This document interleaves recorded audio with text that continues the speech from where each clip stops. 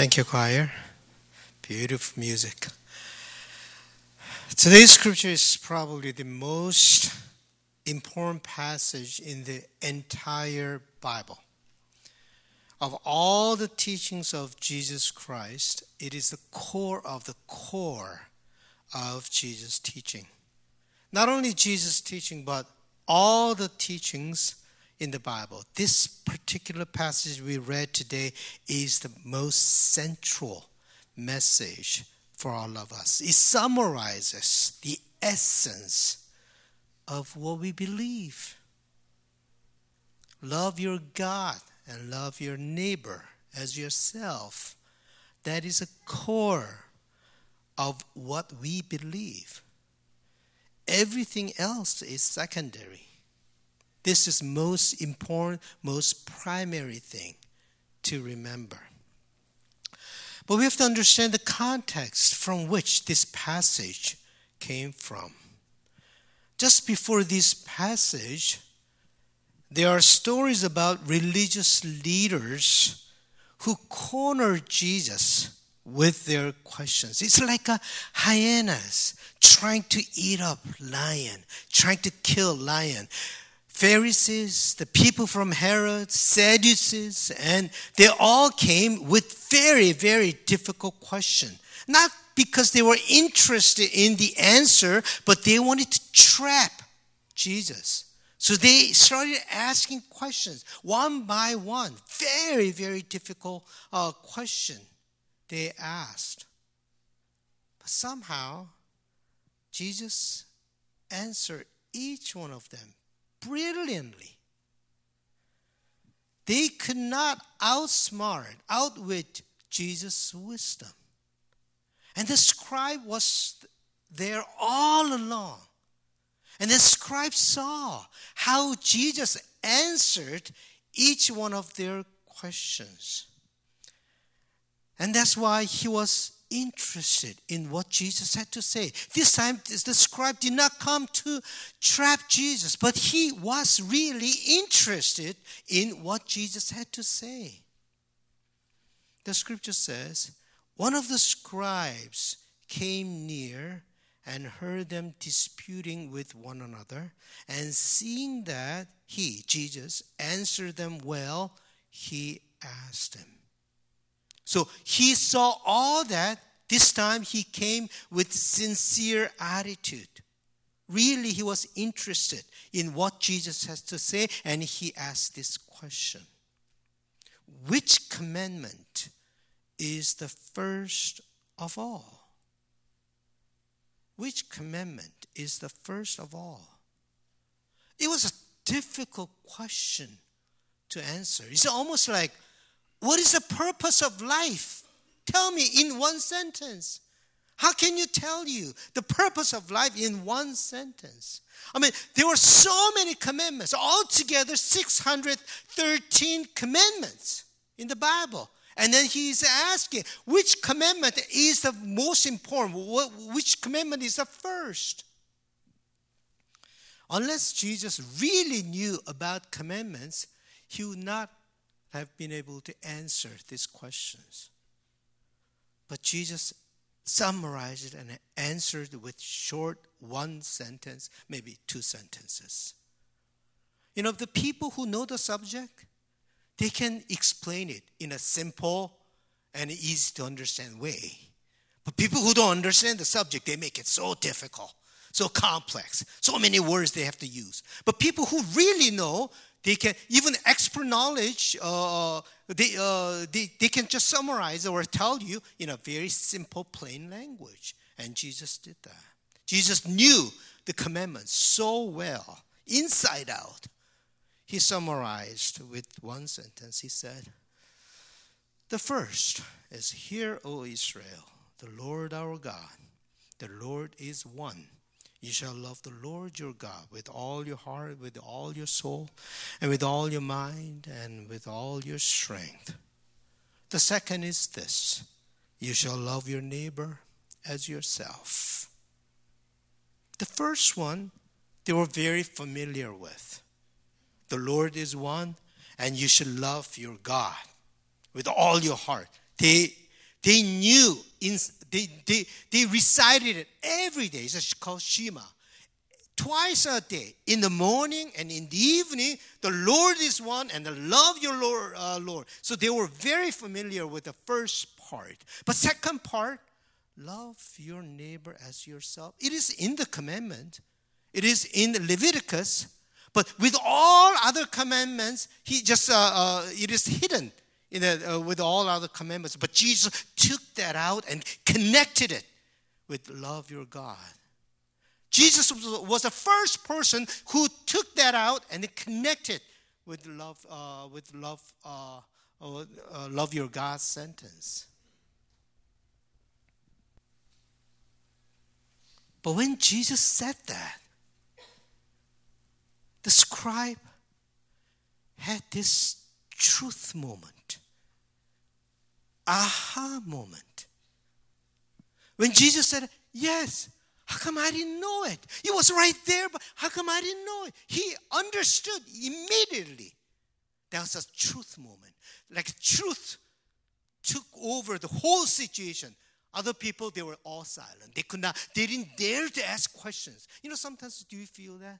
A certain Bible study or whatever, the truth arrives and everybody's so quiet. But it's not dead silence, but it's a creative silence. It's a holy silence. That kind of holy silence really was there. And the scribe understood. But what's really interesting is that Jesus saw somehow this scribe understood what he was saying. I was wondering, what made Jesus say that? What made Jesus see that scribe really understood what Jesus was saying? The scribe almost regurgitated what Jesus said. And then Jesus said to the scribe, when Jesus saw that he answered wisely, he said to him, you are not far from the kingdom of God. After that, no one dared to ask him any question. I think this is the first time Jesus praised a religious leader. In the scripture, Jesus does not compliment people that much. He always said, how long should I stay with you? Oh, man of little faith. And so he's not really complimenting a lot of people, especially religious leaders. And this is the first time he really complimented this religious leader.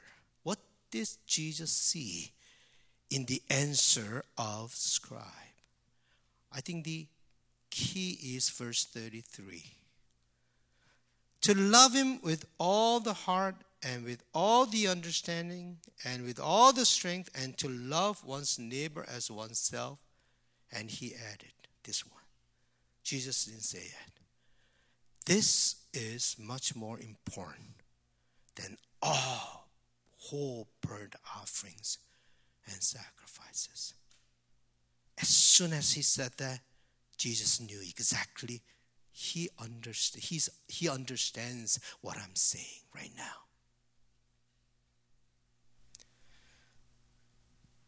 The scribe brought up the matter with the burnt offering.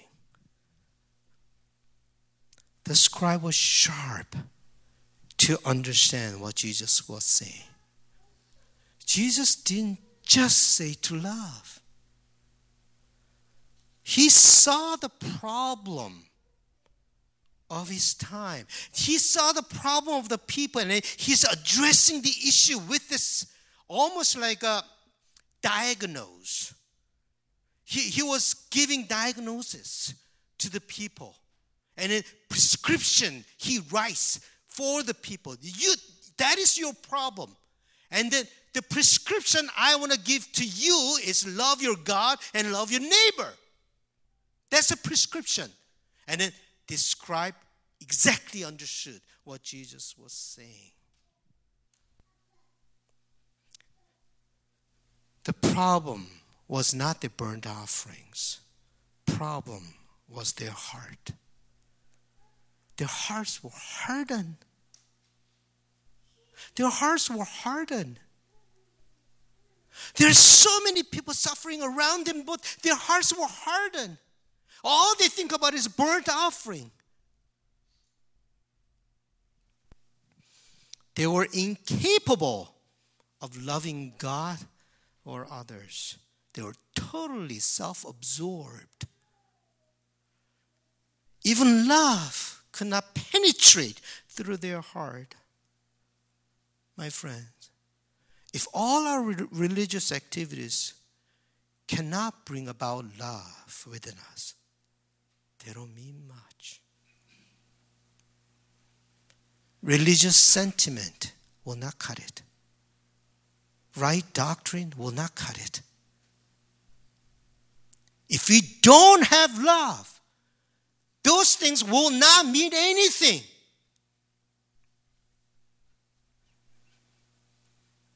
As Beatles sang, all you need is love. What we need in this world is love. No matter how much you pray, no matter how much you read the scripture, if that cannot be translated into concrete love, it won't help us, help humanity, help God. Love has to be restored in this world. The world needs Jesus' message of love. We should not let the message of hatred, discrimination, and violence take over the world. We should not let that happen. We just experienced another tragedy in Pittsburgh, a Jewish synagogue. 11 people died in the synagogue while worshiping. Even when he was coming off the ambulance, he was still yelling, "Kill all the Jews."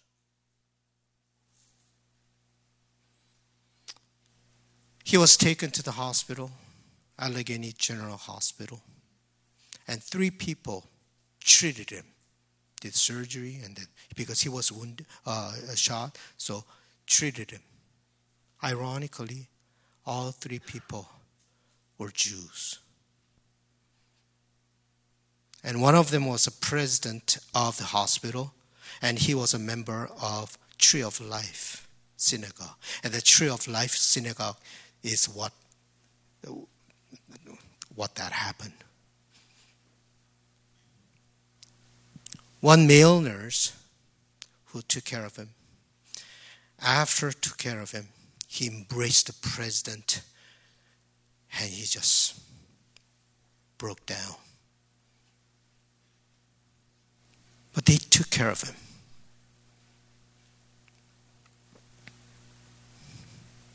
Hearing the news, Muslim community did a fundraising to help the victims and family. Their goal, they set for $25,000. They started, within 6 hours, they reached $25,000. At the end, you know how much they collected?